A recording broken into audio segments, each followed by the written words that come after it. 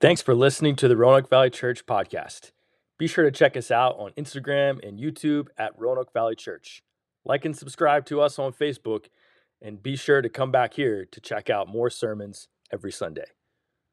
Over to Acts chapter 16. We have been going through a series on the gospel, or on the book of Acts, and today we'll be in Acts chapter 16, looking at verses 11 through 15.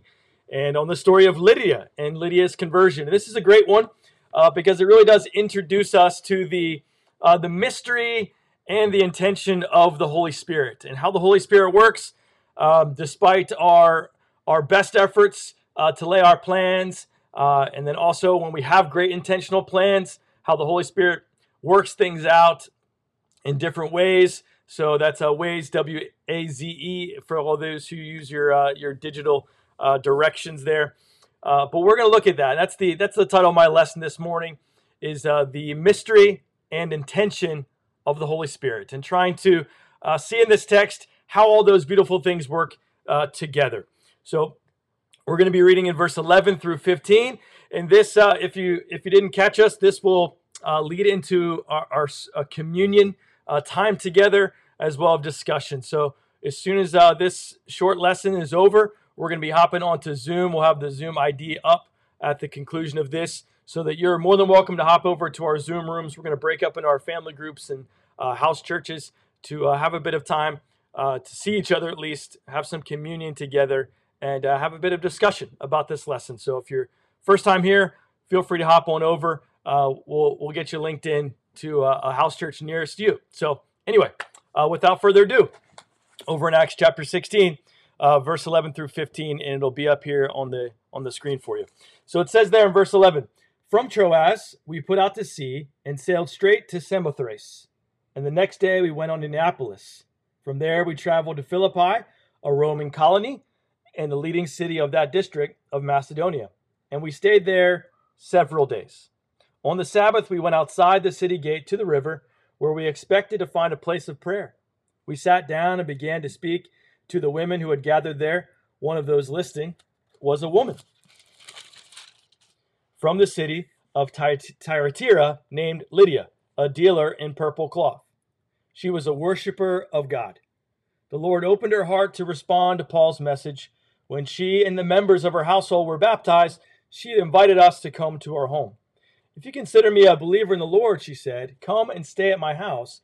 And she persuaded us." All right, so we'll stop there.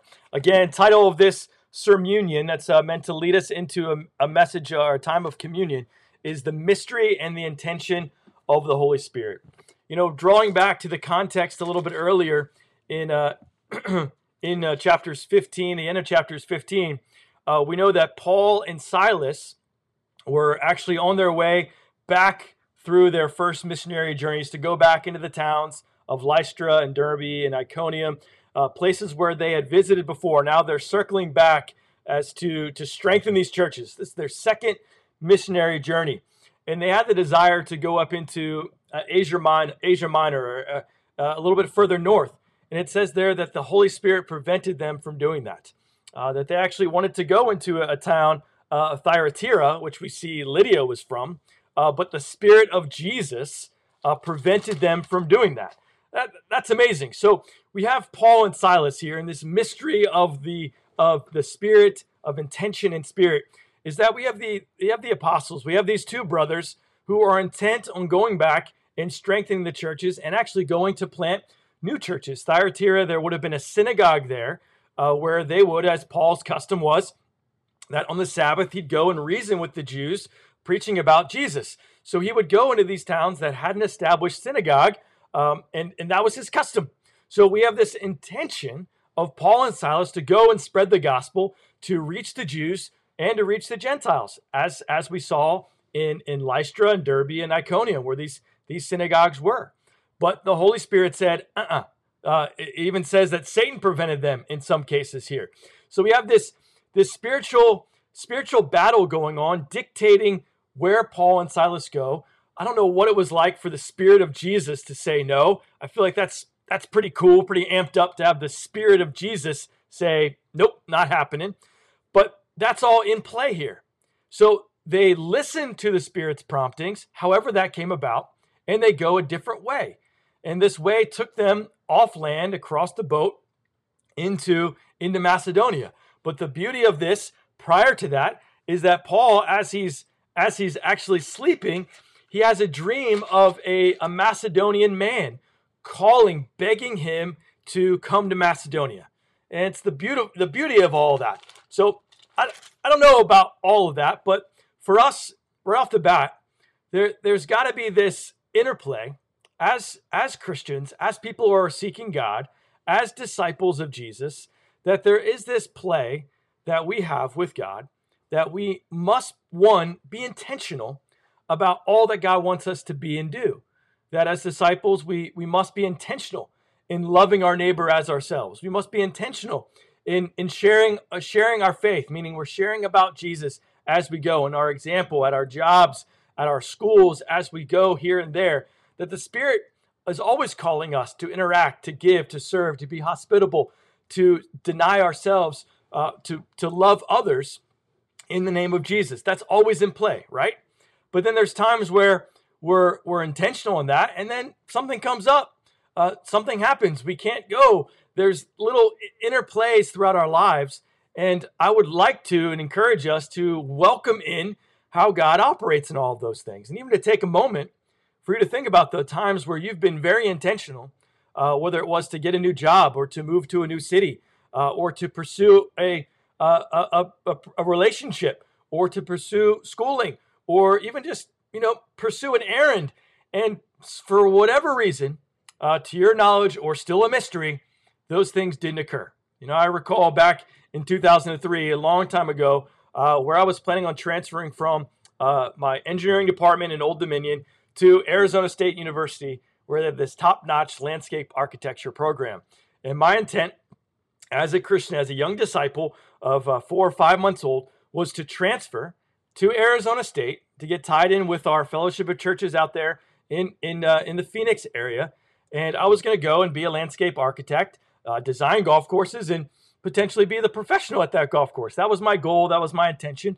And then I had spiritual plans to go and support the church in Phoenix, to go to a place that I didn't know. And that was all in line. I had the transfer papers, I had the acceptance letter, I was planning my room and board. And for whatever reason, God intervened with a number of conversations about the needs right there in Norfolk, Virginia.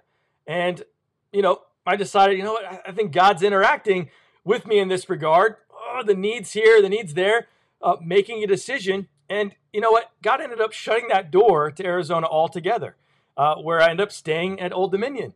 And to think about that, 2003 to now 2022, weird to say still, all that happened in between those times of people that I've met, people that have strengthened me, people that have helped me, discipled me, people that ended up, meeting my wife in that area, getting married, seeing my 2 kids, now being out here in Roanoke since 2012, just all the little plans. And that's a macro level. But I invite you to think about the times where you've tried to be very intentional, that those plans even seemed right to you, and God said, and it moved a different direction. And a lot of times we can't see the results of that interaction until quite some time later. So there's some macro examples like that, but even you may see the benefit of God intervening despite your intentions, your best intentions, God setting stuff up, near misses, saving you, protecting you, you name it. It's a fun activity to think about how God weaves through our free will and our intentions to bring about something else. And we see that here in this text, that Paul and Silas were very intentional about going to this town to reach people for Christ, to go to the synagogue.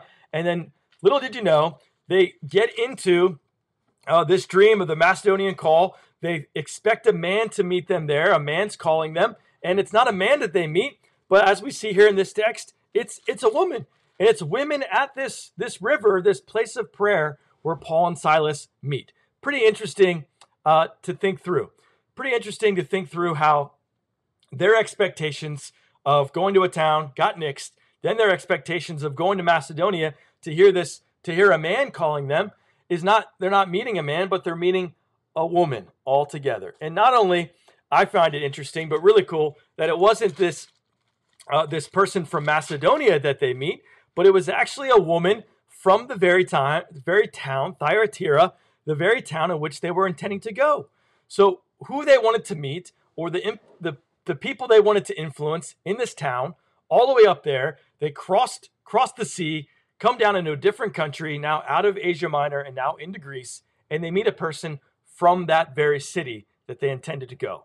Really cool how God organized that. And it's a woman named Lydia. So we have this interplay of the mystery of the Holy Spirit and the intentions of people. And here Lydia, as we see here in verse 14, she's a dealer of purple cloth. She is a single woman who from Thyatira, as I've mentioned, is now finding herself here in Macedonia in Greece. So she has traveled for her business. She's a successful businesswoman. She has people in her home, in her household, not necessarily husband and children, but fellow workers in her job, potentially people, indentured servants that work for her, you name it.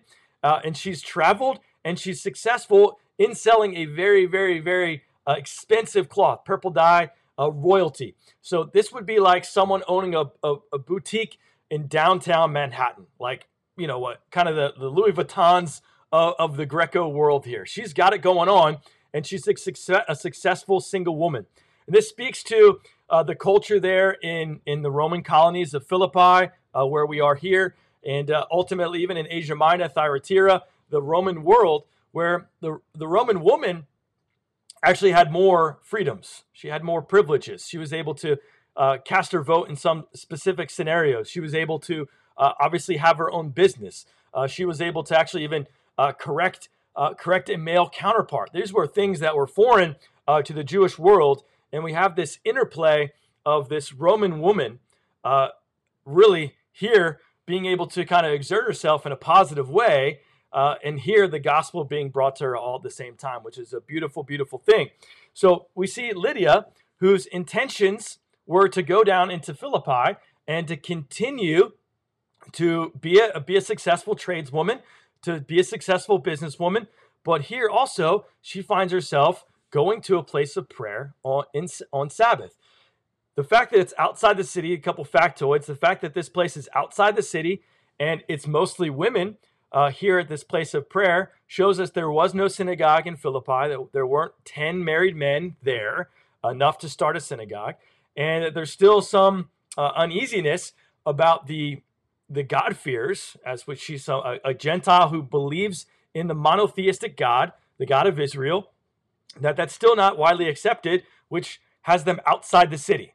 Outside the city, most likely about a half mile to a mile outside of the city, and they have this place of prayer by a riverside. And she's intentional to find a place of prayer. So she has this intent to continue to pursue her knowledge of this God of Israel, this wonderful God. And to give you a little bit of context, she really is in this whirlwind of influences. You have the Greek and Roman world who are, pluralistic, polytheists, but then you also have the influences of the Greek philosophers of Stoicism and the Epicureans, where Stoics say, you know what, don't love anything too much because that person that you love is eventually going to die. So Stoics would encourage people as parents would put their children to sleep and say, I love you, or kiss them on the forehead, to think thoughts in their minds like, but they're going to die, to balance out this love and desire they have for their children to be wonderful, to balance that out with, a grounding, if you will, of they're going to die. And then the Epicureans on the other side of that spectrum were like, you know what, YOLO, you only live once, live it up. There's nothing after this, so you might as well do everything you can to make your life great, even at the expense of others. So you have the Stoics saying don't love too much, and the Epicureans are like, man, live it up. Who cares about anybody else? Your life is only here and now. Take full advantage of it. So you have all these conflicting ideas swirling around Lydia, and then you have her having been influenced mostly up in her hometown from the synagogue there, learning about God, learning about the true God of Israel and who he is and the promises that he has about one nation and no male, no female, being able to connect in a great way. And then also this law of Moses that she's got to kind of measure up to, and that the Jews in her hometown wouldn't see her as on the same level as them, being a Gentile, being a woman, that she's striving for acceptance. So you have this crazy interplay of Lydia being successful in her culture, her exerting herself in a healthy way, and then the God that she hears about and is getting enamored with, that God's people kind of see her as a secondhand citizen, not really being able to measure up to the fullness. So you see her striving to try to figure all this out, and she finds herself at Sabbath pursuing that all the more, being intentional, and in comes Paul. And Paul sits down kind of expecting Jews or expecting men from this Macedonian call, and to his best intentions, God's got other plans, and it's women. And it's women here who are at the river praying. And Paul jumps in and speaks the message to them. And it says here in this text that God opened up her heart, Lydia's heart, in verse 15 or verse 14. God opened up Lydia's heart to respond to Paul's message. And you got to think about, how does the Spirit work in all of this? And the mystery of the Holy Spirit opening people's hearts. What does that really mean? Does that mean God took away Lydia's free will and she's just kind of like, boop, pop. I want it. This is not what that means. The text here in the original language in the Greek Septuagint, and even here in the Greek language, is that it's God put something on our heart. And the heart is not the seat of emotions like we kind of think of it as, but it's this all-encompassing mind, soul, desires. So God moved her desires. God moved her heart to see that what she was hearing was, as we call it, the good news, that this was wonderful. It literally overwhelmed her from the inside out. So it wasn't a pop, God just kind of got her going, but more so was it stirred her heart. It really opened her eyes to the beauty of all that God was promising here.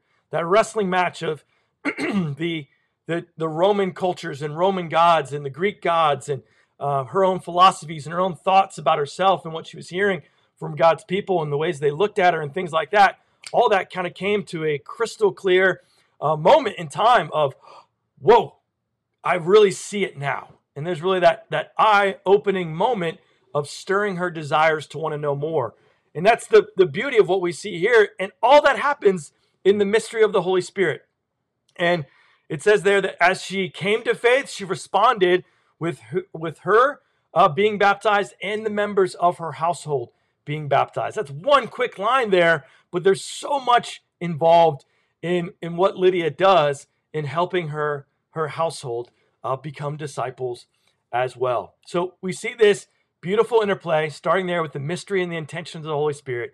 I want to invite you to think about that, how Paul had his intentions, God nixed it, and then took him to a place that he wasn't expecting to go right away, didn't meet the person he was expecting to meet, but met someone from the place that he was trying to go to initially, and it's a woman of influence who responds at this podunk prayer meeting along the river, who then uses her influence to influence her household. And then the church that they were planning to start in Thyatira is now being started in Philippi. God's plans here are wonderful. And that's the story that you and I get to be a part of. And application-wise, I want us to think about, again, one, how God has moved to change plans, to take you down a different course, to show you his greater plans.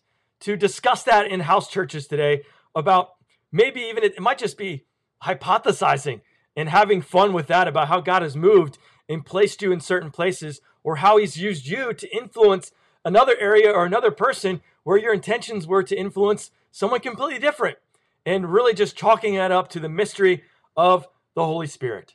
But I do want to really highlight how it is important for us to continue to be intentional as disciples of Jesus. That right now during the pandemic and right now during all this restrictive,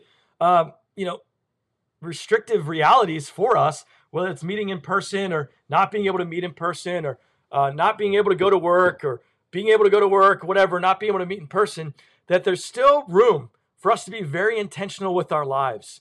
And there's so much to learn from Lydia in this story that I believe applies to us. One, Lydia was busy, yet she still pursued God intentionally. Lydia, being a woman, having to prove herself culturally, her kind of this new Roman woman in a sense, not so much that she was, throwing off modesty like a lot of the other Roman women were, but her being a successful businesswoman, think, boutique downtown Manhattan, that in all the busyness of having employees, of having influence, of having a budding company, of the hard work that would be to dye this purple cloth, even the people that she's rubbing elbows with, again, expensive cloth, she's not mucking it up with kind of the underlings of society, if you will, but she's interacting with the higher ups, the upper echelons, the 1%, and the influence of all that, and the busyness, and interactions there, that despite all that, she finds time to continue to pursue her relationship with God. She continues to be intentional about knowing more about this true God. How about us? In our busyness, many of you are successful in your jobs. Many of you have growing responsibilities. Many of you have deadlines and interactions, and you're working at your jobs, and you're viewed very highly at your jobs. Lydia uses all of that not as a overshadowing a point for her life, but she uses it as a bridge to have influence. How about you? Is the busyness of your job or employment or your responsibilities choking out your intention to know God? That can't be the case for us. Rather, what can be the case is our interactions, our communities that we have established because of our jobs or our parenting or our children's activities, whatever it might be. Are we using those to influence? Are we using those to be intentional in spreading the gospel? We see that Lydia did, and that's a beautiful story. And we know that's happening here in Roanoke. I think about the Schwarzes, and you know what? I'll use this. They are busy. They've got 4 kiddos. Nikkei's a PTA president. Sean's a successful computer engineer, working with all of that. Has colleagues, has families, have teammates, all these different things, but being able to use their friendships to influence. With most recently, a long-standing relationship of 8 years in the Jones family, seeing Elizabeth recently come to faith and being baptized into Christ. Now, that's inspiring, and that's not the only example, but it's one where someone who's busy, has a lot of stuff going on, doesn't let that choke out their purpose, but rather lets God use it in their intentionality to use it for God to build in a great way. How about you? So she pursues it in a wonderful way. I do want to really give so much props and credit to God here, because again, this mystery of the Holy Spirit and being intentional, that Lydia, again, as she's intentional, she doesn't fit the bill in Paul's mind as to what's really going to happen. But what we see here is that she does, and she pursues it in a tremendous way. And not only that, here in verse 15, she says there, if you consider me a believer, which of course they did, by the way, come and stay at my house. She's pursuing in a tremendous way for them to stay to teach her more, that she wants to show hospitality to Paul and Silas. She wants to pour out more of her resources, her home, everything she's got to welcome in more people to be the beneficiaries, the benefactors of hospitality. So much so that as we move forward, verse 31, we've got the jailer that's going to come. We're going to have this demon-possessed little girl that's going to come. And then we're going to have Lydia being shown to actually have a church that meets in her home right here in Philippi. Shout out to the women's ministry. Shout out to God here as to how things can happen. There's no church here before Paul gets here. There's a small prayer meeting of women. These women pursue God with a tremendous effort. Intentionality, the Spirit works in its mystery, and now we have a budding church. And if it wasn't for Lydia and her household, there's no church there. So there's that. And then we have the little girl and her owners. Boom. And then we have the jailer, who's most likely a veteran, who's kind of a good guy, knows what to do. He becomes a Christian in all of his household. And from a bunch of single women. Now there's a church. There may not be men to lead in a sense, traditionally kind of lead a church or traditionally lead a small group. But God can work through the Holy Spirit through wonderful women, single women, to build God's kingdom. So I want to encourage the women here that we see God working through women all throughout Scripture. Not only here, but earlier in Jesus' ministry with Mary, supporting him financially. We've got others who support the ministry. We've got others. We got Phoebe. We've got so many others that actually have house churches because of their influence. We'll see Ananias and Sapphira. We'll see Aquila and Priscilla and how their hospitality, their wisdom influences Apollos and ultimately Corinth as a church. Let God use you, women, in your intention to make him known and to learn more about him to build God's kingdom. Amen? Amen. So we have all this. So I do want to encourage us to really see how God works through the intentionality of Paul and the intentionality of Lydia, and encourage us to imitate Paul and Silas in their flexibility to what God's going to do. Are you intentional to help people know about Jesus? Are you flexible to how God might be bringing that about? We've got to stay faithful long enough to see God come through. Some of us, myself included, think God's got to respond on my plans right away for me to prove him faithful. When so many times, so many things we can brainstorm where maybe I thought God was stalling or God wasn't coming through, only to see God come through in ways that I had never thought or imagined. You got to stay faithful long enough to see God come through. Sometimes it's quick, sometimes it's the long game. And here, Paul and Silas stay faithful, they stay flexible, they listen to the Spirit, they stay intentional, and God comes through. Lydia stays intentional, and God comes through quickly with her household joining the gospel train, and then eventually we see the dominoes fall in this demon-possessed girl and the Philippian jailer and his household. Beautiful stories, one by one, that should encourage us to stay intentional. Secondly, stay intentional about your resources. Stay intentional about what you have and offer hospitality to those around you. Lydia was very intentional in offering hospitality to God's people. It is a mark of someone who really has come to repentance and has made Jesus Lord. That they see their resources, they see their influence, they see their materials, they see their time, their energy as not their own, but God's. Is that us? Yes, it's hard in a pandemic to really lean fully into that. But are we intentional in finding ways to stay hospitable, to offering our resources? I love the church has rallied to drop gifts off, to drop cards off, to make extra phone calls, to make extra text messages, to drop gifts off, to meet in parks for food, to be outside meeting, even in the cold, to go sledding, just to find ways to be hospitable with our energy. It's a beautiful thing. Are you involved in that? It's a beautiful, beautiful thing. Are you involved in that? As we take communion, I do want us to think about what really stirred Lydia's heart.